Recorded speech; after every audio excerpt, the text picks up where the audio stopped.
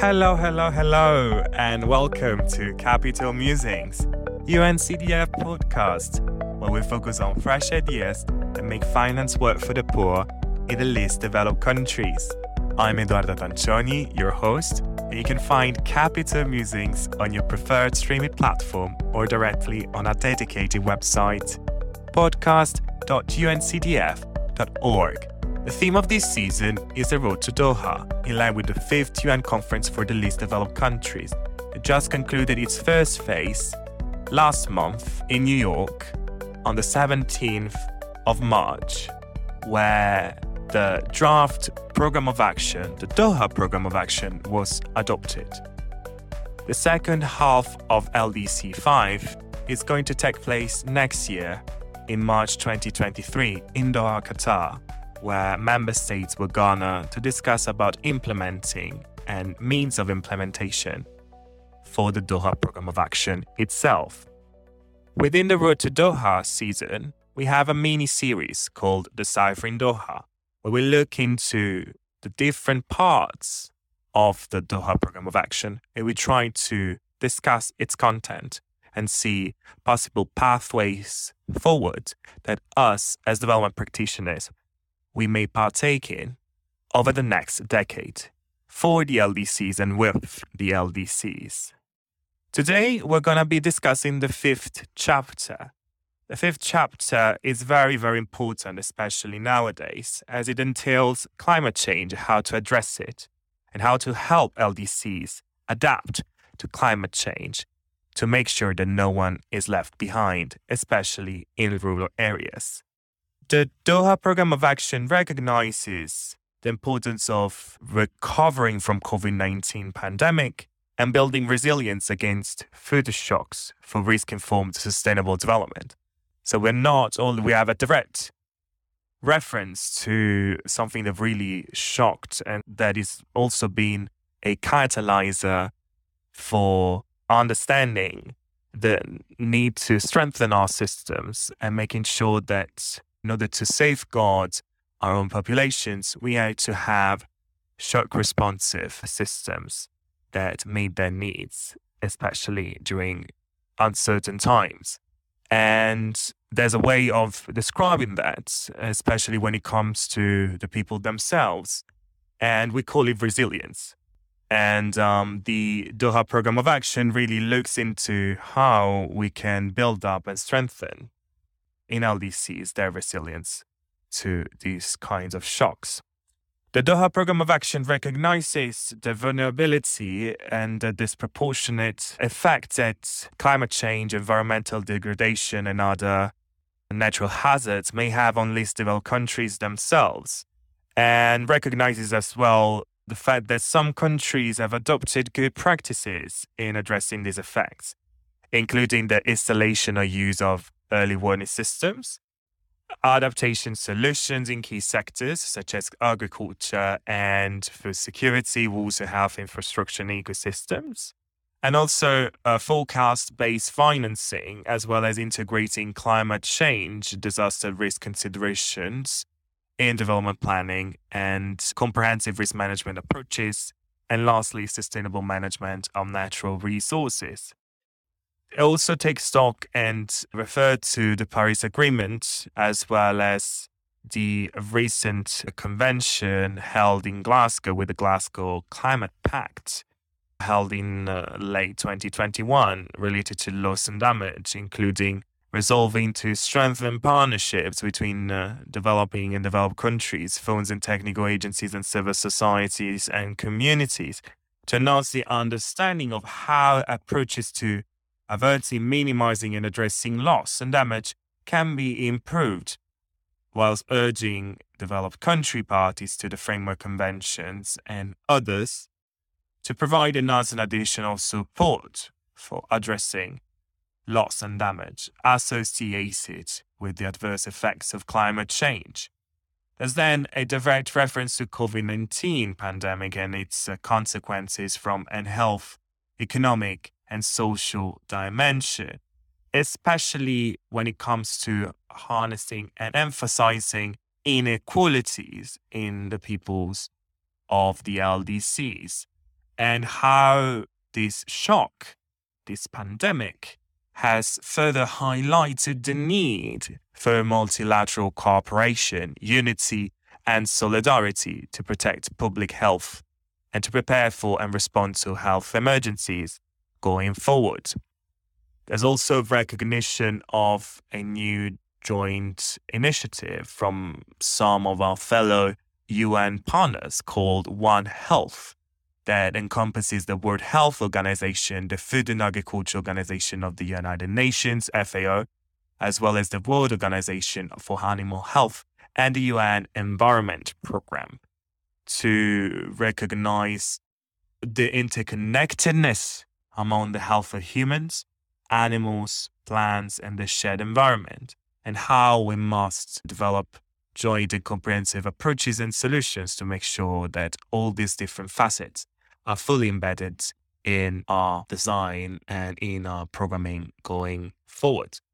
There's also a reference to something very important when we talk about shock responsiveness, preparedness, and resilience to risks, and largely disaster risk reduction. And what I'm referring to is the Sendai framework from 2019. There's also reference to the reports of disaster losses when it comes to the Sendai framework for disaster risk reduction targets, where least developed countries were found in 2019 to account for 48% of livelihood disruptions, 30% for deaths, and 17% of economic losses. Although their combined GDP amounted to only 1% of the total, and their combined populations were only 18% of the global population. So there's a recognition how the COVID-19 pandemic has not only exposed but mostly amplified LDC's high degree of vulnerability and the risks of cascading crises and what they mean for the most vulnerable. So we need to ensure that these risks associated by and with economic downturn and the resulting economic downturn from the pandemic itself adversely affect the implementation of major agreements that we already discussed, including the Paris Agreement, the 2030 Agenda, and the Sendai Framework for Disaster Risk Reduction, as well as the ability of countries, especially LDCs, to adequately respond to the adverse impacts of climate change and environmental degradation. There's also a concern on the ability of the LDCs to respond to these constraints, especially given their limited fiscal space and resilience capacity, as to how to address the COVID-19 pandemic and foster sustainable recovery. So investments related to climate change adaptation and disaster risk reduction in LDCs have fallen considerably short of meeting needs. And there's also recognition of how climate change impacts are becoming more acute by the minute, resulting in food insecurity and malnutrition, water stress, quality and scarcity, land degradation, biodiversity loss, melting of glaciers, ocean acidification, so on and so forth. So changes in the access to and availability of water resources are disrupting hydroelectric generation and putting industrial production and basic services at increased risk, while sanitation and wastewater management remain a source of concern. There's therefore an urge towards least developed countries and support them through strengthening partnerships, global coordination and cooperation to adopt an all-hazard, multi-sectoral and coordinated approach in preparedness for health emergencies, recognizing the links between human, plant, animal health and the shared environment, and the need for a One Health approach. There's therefore a commitment to reducing the vulnerability of LDCs to economic, environmental shocks and natural hazards, especially those related to climate change, and therefore enhancing their ability to meet this and other challenges through enhanced adaptive capacity and resilience. So building adaptive capacity and resilience, it lies at the core of the Doha Programme of Action, as we've seen in previous chapters and previous episodes, in line with the provisions contained in international agreements on climate change, disaster risk reduction, and the environment. So this first section really looks into the specificities and the adverse effects that all these different shocks, be it natural-based or human-based, have on LDCs and their populations, and the need to walk the talk, especially when it comes to investments. And as you know, from UNCDF's standpoint, we are at the forefront of making finance work for LDCs and catalyze investment on that through our different facilities and different solutions. So the Doha Program of Action recognizes that, as well as the efforts that us, UNCDF, as well as the wider UN family and the rest of development partners have committed to in order to help LDCs reach their goals and reach, in this case, resilience to shocks. So let's look into the key action areas, shall we? The first one is the building the sustainable and inclusive recovery from COVID-19 and resilience against future shocks. So there's an estimate around projection around how long it would take for LDCs to recover and to their pre-COVID-19 crisis level of per capita GDP. And this would take 3 to 5 years or more. And how climate change and environmental degradation threaten to further impede recovery efforts even longer. So in terms of key areas and key targets, we must support timely access to safe, effective, affordable COVID-19 vaccines, as reference to the COVAX initiative and COVAX facility and other relevant initiatives to vaccinate all eligible individuals against COVID-19 with a target of 70% of the population in LDCs by mid-2022, as recommended by the World Health Organization. There's a target of ensuring equitable and affordable access for all to safe, quality, efficacious, effective, accessible, affordable COVID-19 vaccines, the promotion and encouragement of technology transfer, and the support towards supply and conservation environment and the distribution of vaccines, showing adequate domestic and international support to strengthen inclusive social protection systems and address current poverty and vulnerability and future shocks. There's also the need towards raising awareness and heighten the level and frequency of those campaigns about the benefits of COVID-19 vaccination. And it was ensuring widespread testing and tracing, as well as the promotion of strong health systems and regulatory authorities that ensure universal access to healthcare in LDCs in view of addressing current and future shocks. Let's look at what the member states are committed to taking in relation to those key targets. So they commit to supporting the implementation of the statement dated 28th of April 2020 of the Group of Least Developed Countries on the Coronavirus Disease and a stimulus package for the LDCs and what that entailed, both financially as well as from a development and technical support and technical assistance standpoint. And recognition of the role of extensive immunization against COVID-19 as a global public good for health to prevent, contain, and stop transmission in order to bring the pandemic to an end. And therefore facilitating and supporting COVAX facility to do so promptly.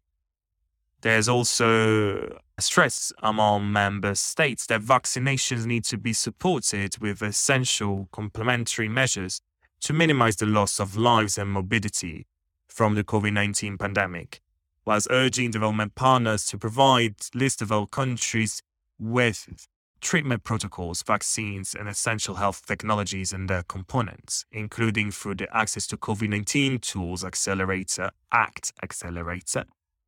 and the TRIPS agreement and public health that recognizes the intellectual property rights that should be interpreted, implemented in a manner supportive of the right of member states to protect public health, and not vice versa. There's also support towards equitable and effective quality and safe vaccines to vaccinate all eligible populations in LDCs promptly, as well as a commitment to provide access for all to COVID-19 vaccines, therapeutics, and diagnostics, while strengthening inclusive social protection systems in the least developed countries to address current poverty and vulnerability and future shocks. There's also a recognition and a call upon development partners at large in a spirit of global solidarity, international government cooperation among governments, partnerships with international organizations, IFI, civil society, the private sector, to provide financial and in-kind support to LDCs, such as direct budgetary support or project-type interventions, as well as increase the resources of relevant regional and multilateral emergency financing facilities, is the condition of access to these facilities. So there's also a further reference to social protection mechanisms, social safety nets to protect the poorest and most vulnerable, providing direct support in the form of cash or food and other basic needs to at least 350 million people living in extreme poverty in least developed countries. In this regard, there's an encouragement upon governments and development partners at large to provide funds for social protection, including to those living in extreme poverty in least developed countries. There's then a commitment to ensuring that stimulus measures are aligned with those greater agreements and those wider commitments and conventions that we've made reference to earlier, including the 2030 Agenda, the Paris Agreement, and the Sendai Framework, to ensure a speedy and fast recovery and build back better from the COVID-19 pandemic, whilst building resilience that is embedded within nature-based solutions, sustainable agriculture, resilient infrastructure, and most importantly, and also catalytic concessional financing for MSMEs as the cornerstone of, economic transformation, especially in LDC economies, as well as innovative financing instruments such as green bonds and sustainable development goal bonds, and as well as incentives for private investments in sustainable opportunities, such as affordable renewable energies, waste management, supply chains, and safe, smart, and sustainable mobility.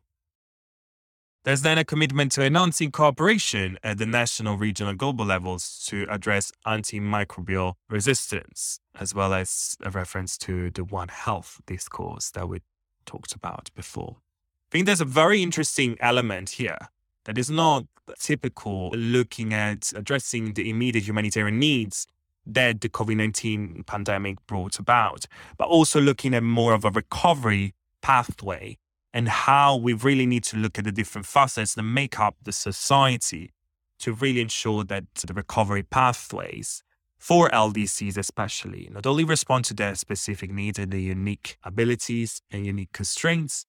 but also that take stock of the innovations that within the development community at large we are including and we are testing out in other contexts, in other settings that may be applicable to LDCs, and how concessional financing can really drive that transformation that is so needed and bring about investments and incentives to private sector partners to invest directly in sustainable opportunities in these emerging economies. Moving on, we're talking about climate adaptation we're looking into a new action area within this chapter. And I'm referring to climate adaptation, building resilience, including sustainable management of natural resources. Whilst progress has been made in the process to formulate and implement national adaptation plans and implementing the Sendai Framework, LDCs often lack the resources and capacity to address critical needs. Adaptation and resilience in food systems, including in the sectors of agriculture, manufacturing, social protection services, and livestock, are of prime importance for least developed countries and have major implications for food security, nutrition, livelihoods, especially of the most vulnerable in society, and employment. Water resources already face multiple pressures and are highly sensitive to climate change impacts, such as the drying up of sources, disruption in rainfall patterns, and increased frequency of both extreme and slow onset events, which reinforce already existing trends in land degradation and desertification. Importantly, localization of climate action, including support for local governments and building resilient communities, is extremely important as they understand local needs and are on the front line of climate change adaptation action and disaster risk reduction, response, and recovery. In this sense, critical infrastructure services such as transport, water, and electricity remain highly unreliable and vulnerable to extreme climate events. Therefore, measures to restore and improve the sustainable management of key natural resources, such as water and lands, as well as biodiversity, urgently needed. And here, there's a recognition of some enablers, some ongoing solutions that can really bring about and support the adaptation efforts that LDCs may need to really respond effectively and sustainably to the adverse effects of climate change and others. And here we are referring to the Green Climate Funds, as well as the existing measures and initiatives such as the National Adaptation Plan Global Network and our own UNCDF Local Climate Adapted Living Facility, which is really a locally led, locally owned, LDC-owned mechanism to drive adaptation at the local level. And I really invite you all to look into this dedicated website, uncdf.org/local, to find out more, or even listen to one of our episodes with Minister Diba that discusses how Local has helped drive adaptation to climate change at the local level in the Gambia thus far. Moving on to Deciphering Doha and looking into the targets to address climate adaptation, to bring about actually climate adaptation and build resilience. And these include support to the full formulation, implementation of national adaptation plans, really seizing the opportunities that initiatives like Local, the Local Climate Adaptive Living Facility of UNCDF, have. There's also the development and strengthening of national and regional platforms and strategies for disaster risk reduction to fully seize the aspirations of the Sendai framework for disaster risk reduction and the need to support and reinforce the existing comprehensive multi-hazard early warning system and comprehensive multi-hazard crisis mitigation resilience building measures for LDCs, as well as support long-term strategies under the Paris Agreement. In terms of commitments from the international community at large, we see continuing support for LDCs and to LDCs around UNFCCC, related programs, and additional complementary means, as well as commitment to strengthening action for climate empowerment in least developed countries through the development of training programs focusing on climate change education at all levels.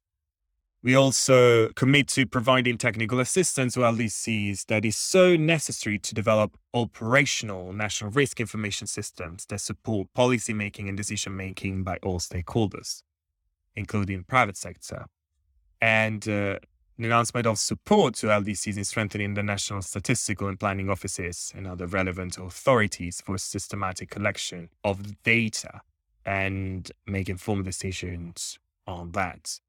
To also then underline the need for enforcing early warning systems and recognizing the Sendai framework for disaster risk reduction as a key instrument to build resilience against and mitigate the impacts of various shocks. And there's a commitment to making the best use of existing initiatives going forward. There's also a call for public, private, domestic, international investments, as well as bilateral and multilateral support to be climate resilient, risk-informed, and aligned with national and local adaptation to minimize and address loss and damage associated with the adverse impacts of climate change. And lastly, a commitment to enhancing international cooperation and technical assistance support to least developed countries so that they can urgently and significantly take action to reduce the degradation of natural habitats and land degradation and loss of territory, halt biodiversity loss, and prevent extinction of threatened species. Moving on to another key action area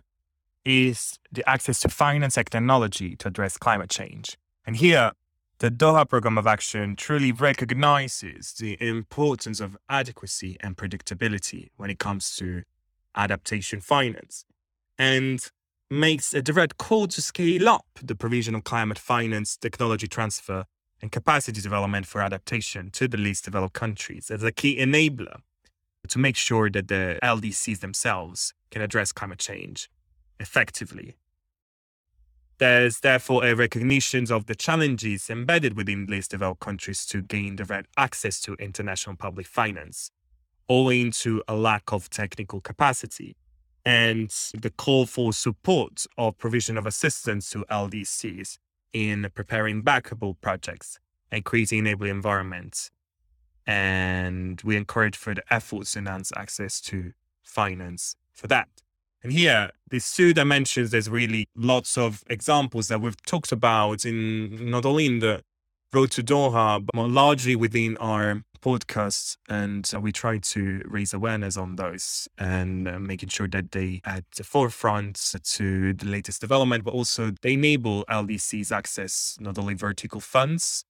so which are really important when it comes to climate change, as the Doha Programme of Action highlights. And there's, for example, the local climate adapting living facility that does that, especially for providing technical assistance and including and others, as well as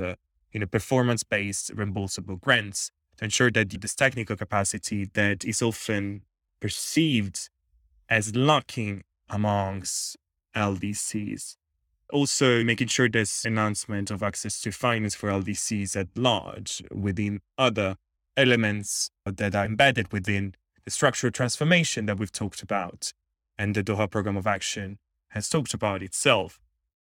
So looking at SMEs, infrastructures, etc., making sure that there's bankable projects that can attract private sector investment to bring about this recovery that even here in this chapter is highlighted as so needed to move forward.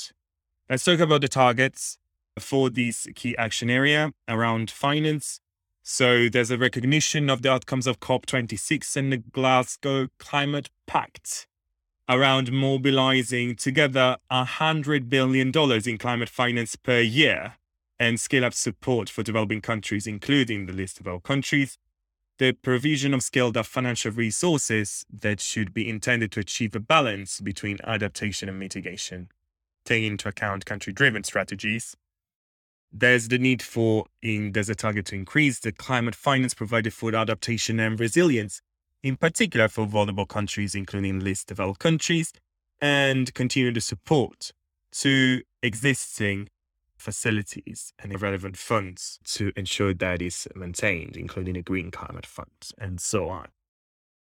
In terms of commitments by the international community, we see the recognition, the welcoming of the parties urging developed country parties to deliver in full on the 100 billion goal that we've talked about and through to 2025. And the importance of ensuring transparency in the implementation of their pledges. There's also the needs and the recall on the Paris Agreement to provide scaled-up financial resources that should be intended to achieve a balance between adaptation and mitigation, as well as welcoming the decisions of the board of the Green Climate Fund to aim for such balance to be achieved as soon as possible. There's also a commitment to increase the effectiveness and efficiency of funding to climate-related multilateral funds, especially when it comes to improving access to all these funds for LDCs. And there's a call for greater efforts to improve access accordingly to make sure that no one is left behind. There's then looking into the development and supporting least developed countries to develop approaches dealing with adaptation, including nature-based solutions, ecosystem-based approaches, and adaptation in cities, as well as looking how to make sure that all these different solutions are inclusive of disproportionately affected segments of society, including women, young people, children, persons with disabilities, indigenous peoples, especially at the local level. There's therefore an increase and a continued enhancement of regional cooperation and support to make sure that also, and most importantly, regional transboundary climate risks associated with supply and value chains are addressed, as well as requesting all entities within the wider international development finance architecture and the international development system, including United Nations system, IFIs, development banks, private sector, foundations, to continue to support LDCs in formulating and implementing national adaptation plans and strategies, NDCs, as well as national disaster risk reduction strategies to advance mitigation adaptation. Moving on, there's a continued investment in a call for gender responsive prevention and risk reduction, including risk-informed and resilient infrastructure and public services, and in the adoption of legislation and policies and standards that regulate and incentivize investors and companies to adopt a risk-informed approach that enables monitoring regulatory authorities to incorporate the impact of disaster and climate risks into the regulatory and policy frameworks, including the Sendai framework for disaster risk reduction mentions that relate to that. That's then a commitment to providing significant support to existing climate and disaster risk finance and insurance, including the African Risk Capacity Agency, the Pacific Catastrophe Risk Insurance Company, as well as the developing and enhancing the capacity of existing instruments like the Locale that we've discussed to provide risk insurance and guarantees for where they are most needed, as well as the support to climate adaptation where it's most needed at the local level. Lastly, there's a commitment to providing financial and technical assistance and facilitating technology transfer, as well as a call to action for the private sector, including banks, institutional investors, to support ESG issues and to take climate change and biodiversity into consideration in their investment decisions when it comes to especially the least developed countries. That's it. This important chapter is done. We've looked at all the different facets and the different dimensions that come into play when thinking about climate change. And we looked at concrete targets and commitments by the international community at large within the Doha Programme of Action to address climate change, environmental degradation, and support the recovery from COVID-19 pandemic whilst building resilience against future shocks and making sure that those strategies and modalities are inclusive of all, that leave no one behind, and put the disproportionately affected segments of society, especially women, youth, persons of disabilities, at the forefront in whatever response we bring forward in our shock-responsive social protection systems, for example. I thank you for joining me and the rest of the team working on the Road to Doha, as well as Capital Musings, your NCDF podcast, where we focus on fresh ideas that make finance work for the poor in the least developed countries, and where we support the achievement of the Doha Programme of Action over the next 10 years. If you like this episode, please give it a thumbs up, share it on your social media, leave a comment using the hashtag Capital Musings or directly calling me at Tanfioni. I'll be happy to provide responses. If you have any comments as well as suggestions, or you have interest on a particular aspect that directly affects LDCs that you'd like us to talk through about, to talk more about, please feel free and do not hesitate to reach out. We're happy to support. And we're almost done with Decipher in Doha. There's going to be only one last episode where we're going to be looking at the next steps. This doesn't mean that we're not going to be talking about the Doha Programme of Action. We will be, and we will continue to do so, as this is a little bit of a blueprint as to what we must do and what we must be looking at going forward. So stay tuned, and you will hear from me next week with another episode of Capital Musings in Deciphering Doha and the Road to Doha. Thank you for joining us today, and thanks to our audience for joining us on UNCDF podcast Capital Musings. Once again, you can find us on Apple, Spotify, and our dedicated website, podcast.uncdf.org. If you found this episode useful, please leave us a review. Reviews help us and new listeners discover our podcast. Thanks, and until next time.